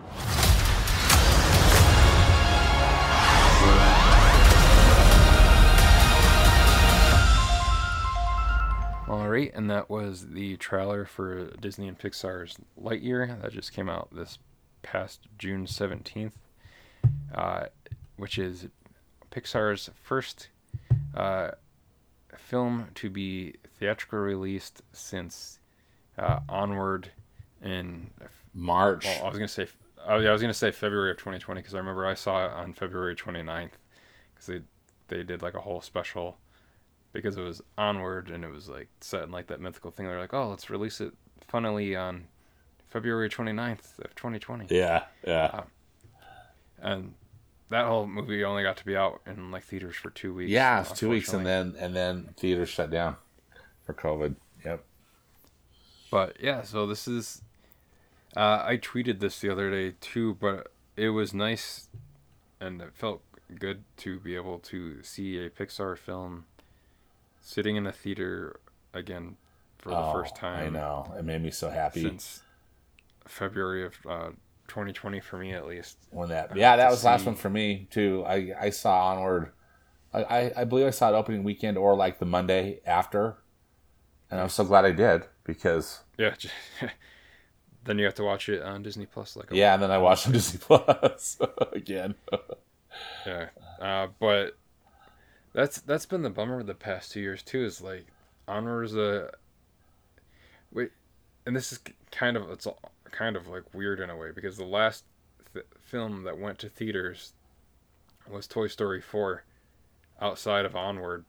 So the last two movies that have had like full theatrical runs will be Toy Story related films. So interesting. Yeah, because Toy Story 4 was summer of 2019, right?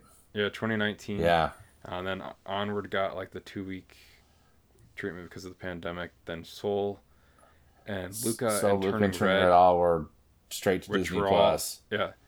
Onward, Soul, Luca, and Turning Red were all like original characters, original films. A lot of them with different persons of color in those films as like the main characters too.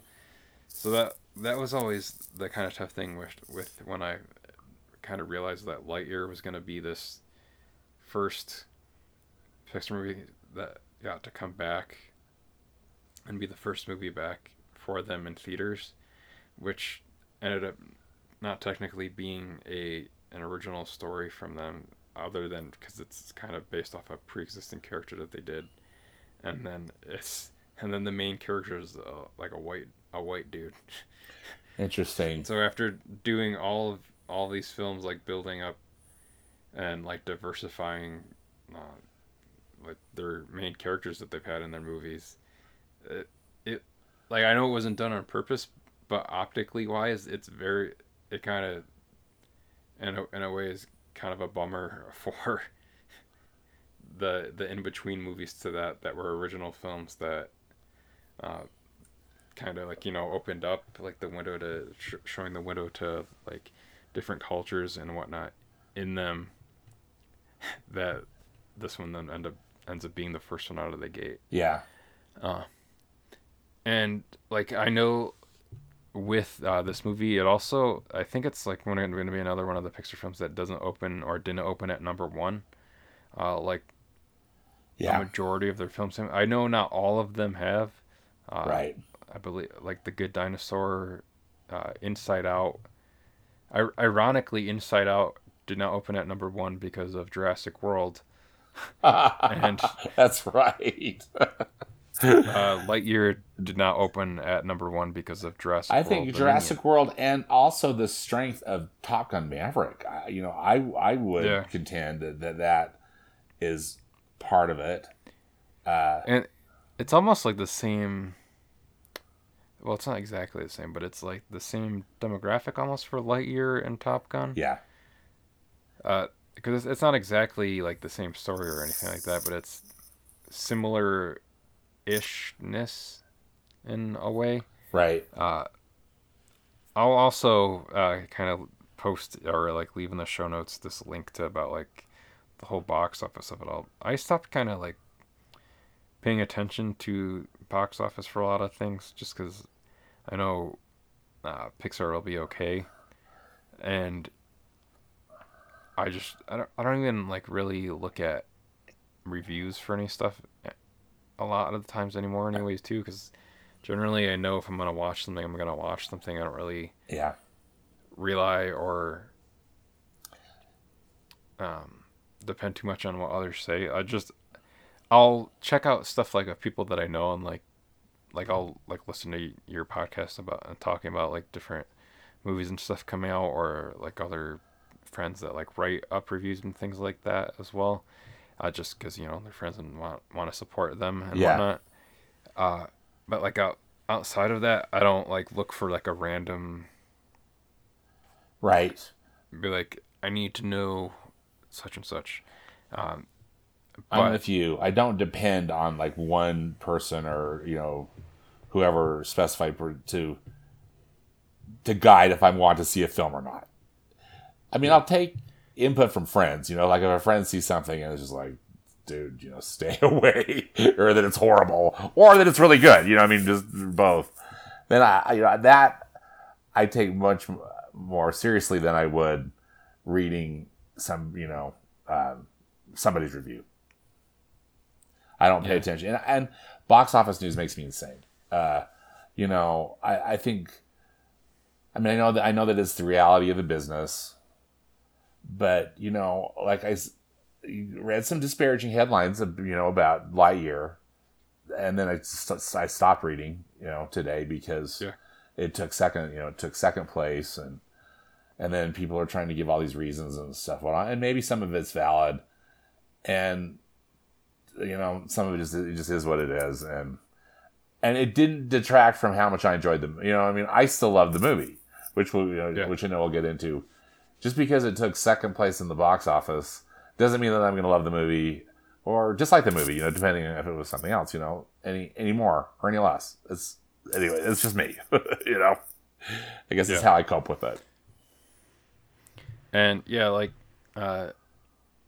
and you and I kind of said this off mic too, was that we almost think that part of the reason for like the box office for this too, like another reason might be is that now a lot of more like casual film goers have been almost conditioned in a way over the past 2 years or so to be like, oh, I just get the new Pixar movie for quote unquote free on Disney Plus the day that it comes out. And this was the first one. Yeah, I wonder. I wouldn't be surprised if that's part of it. Sadly, and I'd love to explore it. And I don't know if we do it, if we talk about it some now, Mark, or in a future episode. But is a movie going? A new Disney movie getting put on Disney Plus? Is that a kind of like a sign that Disney doesn't have faith in the movie that it could carry a theatrical release? Or is it, I mean, I think it's complex. Or is it, they have faith in it and they want to like build the Disney Plus audience and they know that's one way they're going to do it. I thought that about this a lot during, the releases of Soul, Luca, and Inside Out, and Turning Red, because I was bummed. I wanted to see them on the big screen, but also here we were in the pandemic, and people weren't necessarily going to theaters unless it was, Spider-Man, and I have mixed feelings about it, and of course I don't, I would love to talk to somebody at Disney about it if they could, if they would be candid enough or whatever, or able to talk about it. But what's your take? And again, we can push this off to another episode too. But makes me, I wonder about it. Yeah, I'm definitely curious specifically like what the reasons were like between like with like the Walt Disney Animation Studios films like that they would put on there, like with the Disney Premier Access. Right, the whole like Premier Access thing for Raya and Encanto wasn't, but like Encanto it got was the Mulan live action. Oh yeah, yeah. Like Raya and Mulan and Cruella. Oh, and Cruella. Yeah, that's right. And Jungle Cruise. And Jungle Cruise all got the Disney Premier Access, but like every Pixar movie that got put on there was just, oh, here it is. Yeah. So I don't know what the reasoning was behind that. It's like a weird. I remember we read stuff too where it was like some animators there talked about being like candidly like kind of upset about it. This was a hurtful thing. Yeah. Yeah, and then I saw other stuff talking about like how it just showed the value of Pixar, where they knew people would. I don't know. It's like it's it would drive viewership. It would drive subscriptions. To Disney Plus. Yeah, but then like we said, I don't know if that conditioned people to then expect and Pixar movies for free the day they come out. I think there's another thing going on, Mark, that I could be wrong, but it's just and maybe it's just the people that I am following on Twitter, and they're not. I don't think some of these people are necessarily Pixar haters, but I think there was confusion about the story amongst some people, and I wondered if that has taken into effect some of the box office. And I don't know if it's something that you would, and I'm not trying to point fingers like marketing didn't do their job or someone's, something, but I wasn't confused about it once I heard an explanation about what was, what this was, like, oh, okay, that's cool. But others that I've, again, of just different tweets that I've seen, there was like legitimate kind of confusion, and then I think like some frustration about that, like that caused them to like dislike the film. And again, that's not how I think about it, but that's just my way, of thinking about it. Not everybody, of course, is entitled to their own opinion, but I wondered if that was part of the lower box office. What do you think? Yeah, I don't know. Like, I know like the last thing that they released was definitely like the most straight and to the point. Here's what this movie is. Yeah. And it's even at the beginning of this movie too, where it's in 1995.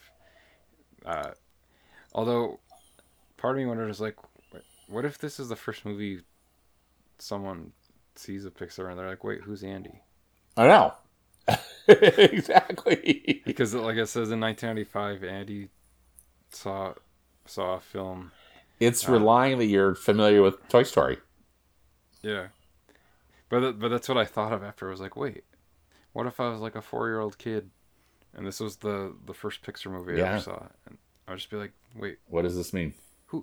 Who's Andy? Yeah. Part of like spoiler alert right here, but the movie has the 3 tag scenes to it.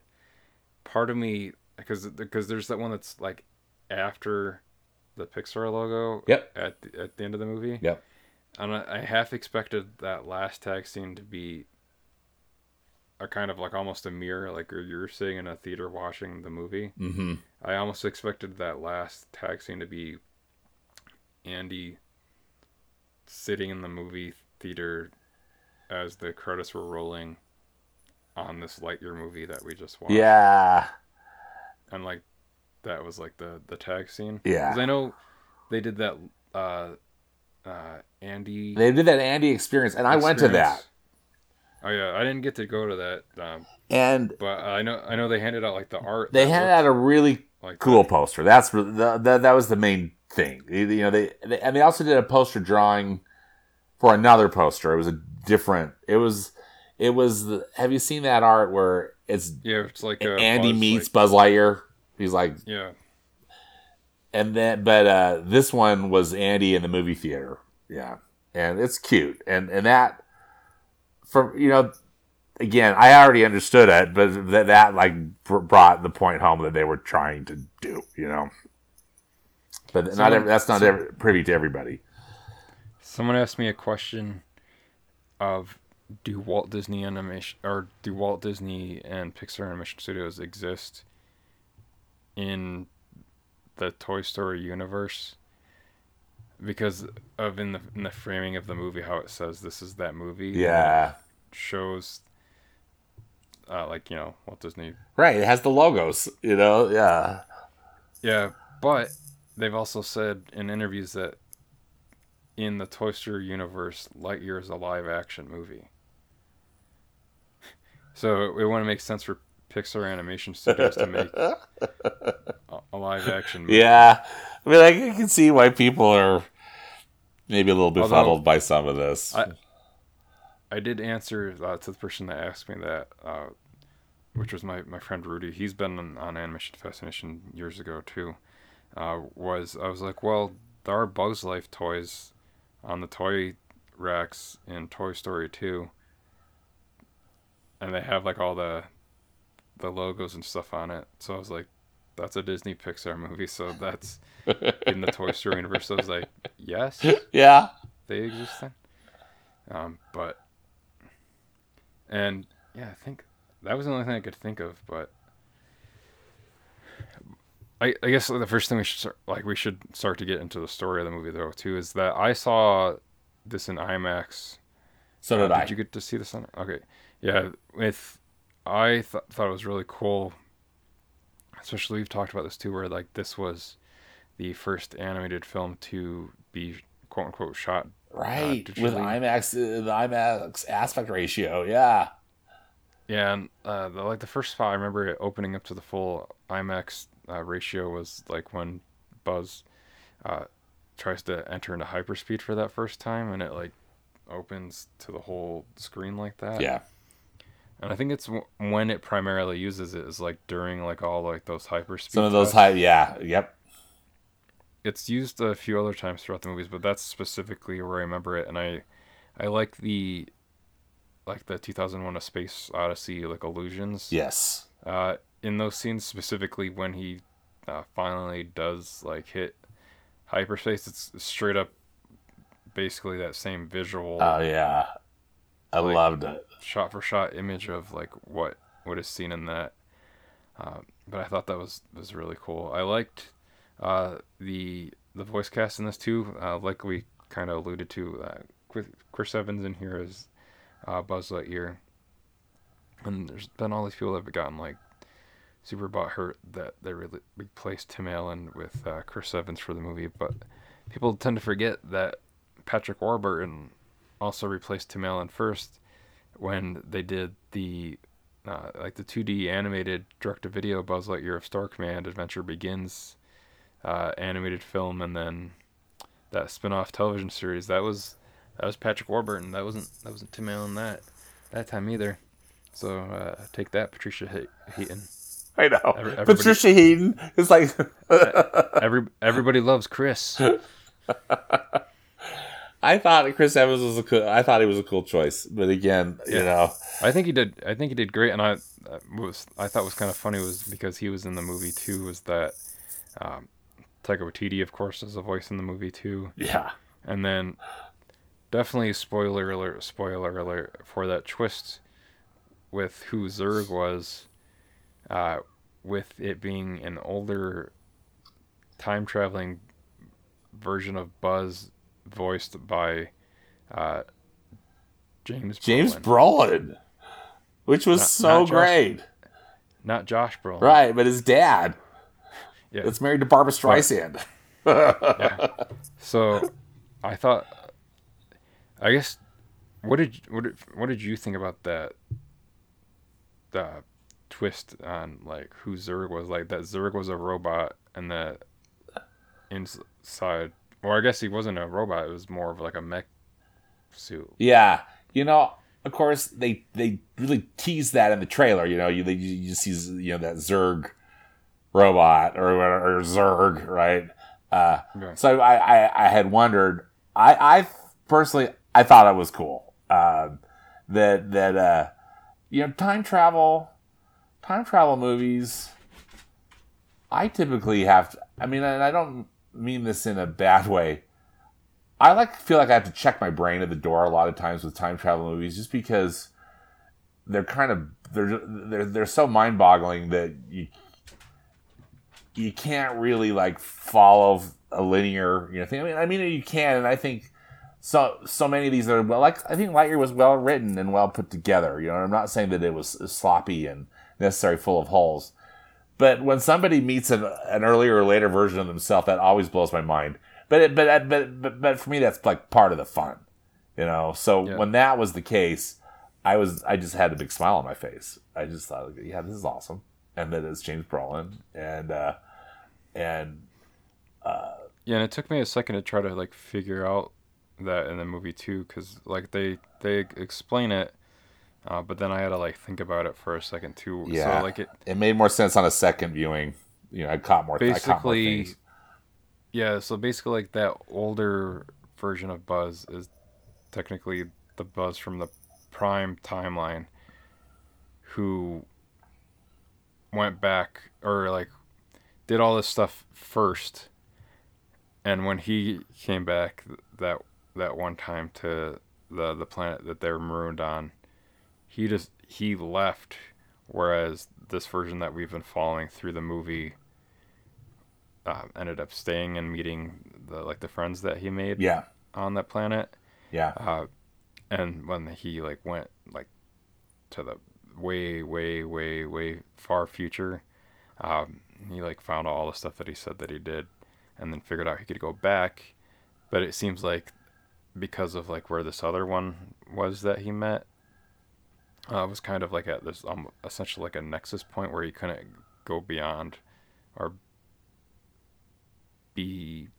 before this certain point. So I like thinking about like all this time travel stuff because I really like. Well, because Back to the Future is my favorite. Well, it's this thing of Back to the Future, absolutely. Yeah, but I thought it was interesting too. Like I think you gave this like a 4 out of 5 stars on Letterboxd. I did. I think I gave it the same thing, and I think part of the only thing that made it like miss like that 5th star was some of this time travel related stuff was just because the only thing like they kind of give a reason to it, but I kind of found part of it confusing too, was like the exact reason that the older Buzz was coming back and doing specifically what he was doing, other than like to like try to get this Buzz, other than I guess just to try to get his crystal as well, because his was all worn out. Was that like was that specifically like the only reason why he was doing that? I believe so, but again, unclear. Yeah, but then like I was like, well, then why is he like doing all this like stuff, like sending like the robots down to like shoot at the people? See, and this is where I had to turn my brain off. It's just like, okay, I don't really understand what's happening. I'm enjoying this. I don't really understand what's happening. Yeah. And that was kind of I give it that is an issue. It's an issue for sure. Yeah. I think that was maybe like my only kind of thing that I was trying to figure out and get past in it. But other than that, I really liked the direction by Angus MacLean. Oh, I did too. And he's like you met a couple of years ago at D23. I got to see him at D23, the D23 Expo. Yeah, because you got the short fry or small fry Buzz signed for me, and he worked on Finding Dory, and then he's done plenty of stuff with Buzz in the past. And after he worked on Finding Dory, he actually pitched the idea for this movie back in around 2016 or so. And I like how much of this movie like evokes like 1970s, early 1980s like sci-fi. That's one of the things that I really loved about it too. Is that just as you just perfectly said, the homage to so many different sci-fi films just was really, I thought, very well done. Yeah, and I think we talked about it a little bit, but my favorite. Peter Sohn, who does a bunch of stuff around Pixar besides just like directing films. He's done plenty of voices in other films too, but I think it's kind of funny how like he ends up becoming like the MVP of a lot of the movies that he ends up showing up in as the voice. Yeah. When he's just like he's not like any of like the quote unquote like big name people they get to voice characters in the films, but a lot of the times he ends up stealing all of the scenes that he's in.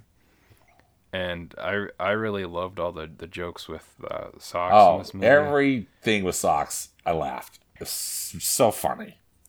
Stole the Socks, steals the show. And I think if people pay attention to the show notes I do every week too, I think the quote I'm going to put in this one is, "I bought you 5 minutes."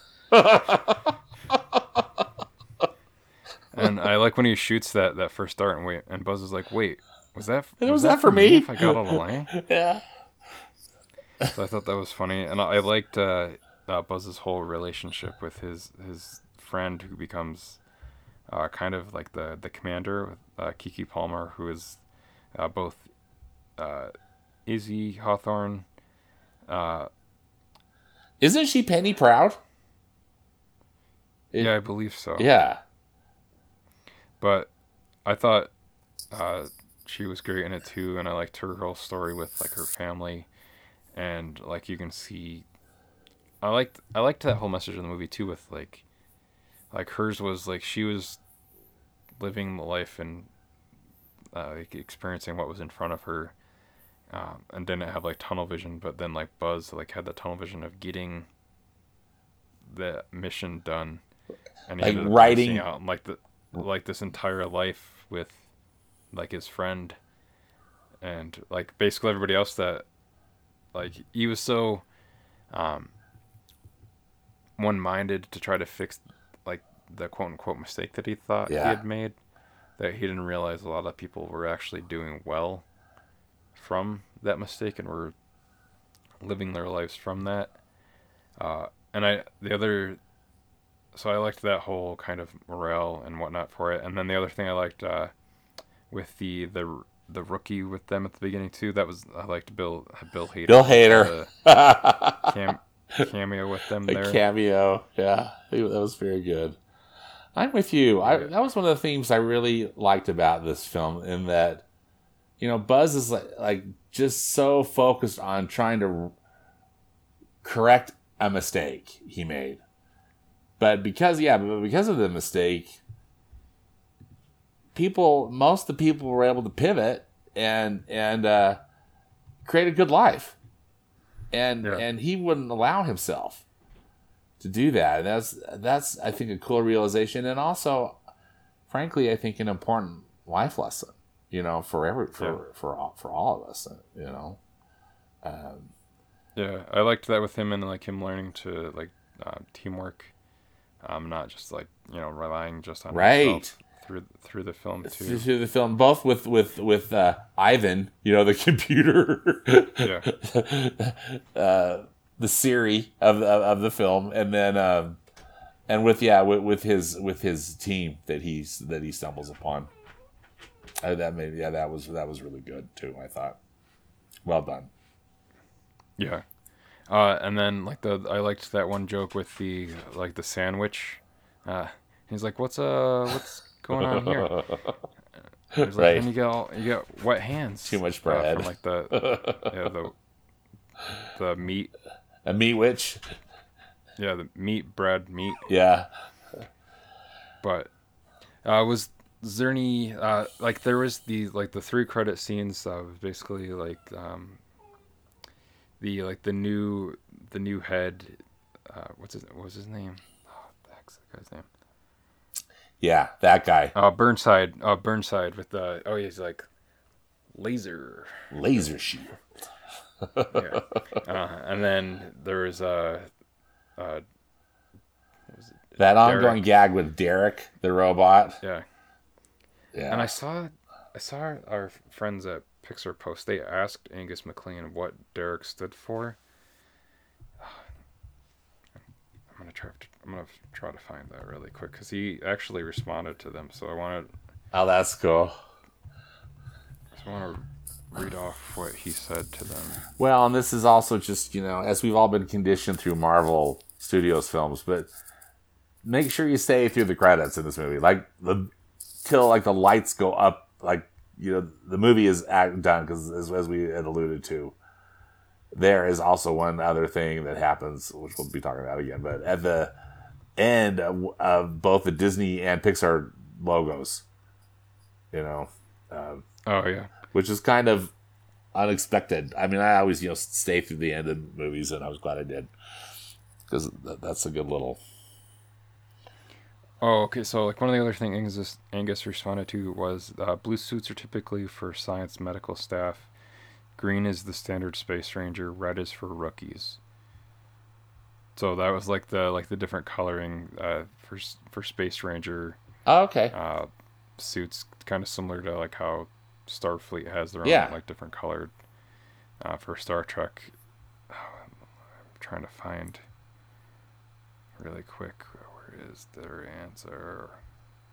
Oh! Then did you also see Super 7? Like, company Super 7 did a 1-for-1 life-size replica of socks. Yeah, That comes it's in the same $400 case. or something. It looks really cool though. I was like, oh, I really want that, but Not happening. not for $400. No. Okay, so Pixar Post asked him, and they said, one question that came to mind after seeing Lightyear, Derek was great. What does Eric stand for, and why did he add the D later in the film? And what does the D stand for, too? And then, so he responded, I think it's Everyday Robotic Industrial Companion, and the D stands for death. Okay. So, yeah, so that's what his answer was to that. Okay, that's great. But yeah, we talked about it a little bit, but that last post-credit scene was, we see Zurg is revealed to have survived the explosion, and he's floating out into space.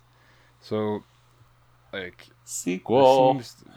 This seems, as far as, like, box office-wise, not to be... Yeah, that's probably not going to have a sequel, but they could if they, Yeah.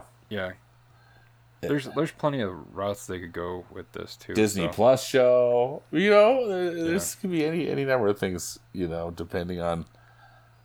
Yeah. And the last thing I kind of wanted to just touch on quickly was that I loved Michael Giacchino's music. Oh, I did too. For the movie too. Really great soundtrack. And there's I think it was cool actually in this. I don't think I've noticed before. Where like in the trailer, or not the trailer, the credits, they separated all of the orchestra into like the different to the different instruments and the credits and the choir. Listing the choir. That was really cool. I think that's cool. I've noticed that in some other films too, and I welcome it. I think that's really wonderful that they do that. And what a big orchestra! I mean, and probably they all weren't playing at the same time, but or they had different people come in with these different instruments. But wow, that was cool. I agree. And Mark, what do they call production? I can't remember what they called production babies. They had a great name. For this one, it was Future Space Rangers. That's right, Future Space Rangers. So I liked how that was special to this movie too. Yeah, I love that. But yeah, did you have any last things you wanted to say about Lightyear before we close out? I'm so glad we could talk about this. I really loved. I enjoyed this film tremendously. The animation is stunning, as we've addressed, but maybe the story, controversial. Maybe we'll just call it controversial, or just not necessarily universally loved. But see it on the biggest screen possible, and just go have fun. I think I just thought Lightyear was just really just a classic summer movie, and a great. To me, it reminded me just of like great Disney movies when I was a kid. Just really just fun adventure movies that maybe are a little convoluted, but still, just a fun popcorn movie. Great popcorn movie for the theater, and just enjoy the great animation and humor and adventure for sure. Yeah, I would agree with that. But yeah, I would definitely recommend seeing it on IMAX if you can. 3D was also awesome. We went and saw that. Oh, did you see it in 3D? Yeah, in 3D for Father's Day. Nice. How was that? So, yeah, it's the warp speed scenes that it's the coolest in for like both the IMAX and 3D, because like especially how they play with the depth in the 3D. Yeah. But yeah, I would definitely suggest seeing that, especially with all like the different stuff in space and how this movie works with all of that and how they play with the depth of field. My puppy Sylvie agrees. It's Sylvie, yeah. Sylvie's in agreement. But yeah, on that note, we'll close out for the week. But don't forget, you guys can follow us individually on Twitter. I'm at Mark Vibbert, my first name, M-A-R-C, and last name, V-I-B-B-E-R-T, and Stanford. I'm at Stanford Clark. His first name and last name. Yeah. Because we make it easy for you guys. That's right. And then, speaking of also making it easy, you can find the show on Facebook and Instagram by just looking for Animation Fascination. We're on Twitter at Animated Podcast. And then you can email us at animationfascinationpodcast@gmail.com. Anchor, in which we're hosted on, also allows you to leave a voicemail just by tapping on the button there in the app if you want to do that, and let us know what you thought of Lightyear or anything else. And then I'm also going to be working on posting these newer episodes that we've been doing since coming back from hiatus back to our WordPress website too, just so there's more than just the Anchor page to check them out on. So there's more activity back at that original website again. And then you can also find Animation Fascination merch at our TeePublic page too. I got a shirt. Stanford's I love my shirt. Stickers. Stanford's, I think, has some stickers too. Yeah. And then I have a magnet. So there's plenty of Animation Fascination stuff there you can check out if you want any of it. And then our episodes are edited by Trent Factor. So for myself, I'm Mark Vibbert. And I'm Stanford Clark. And thank you guys for listening. And make sure to tune in again next time. Stanford, to infinity and beyond.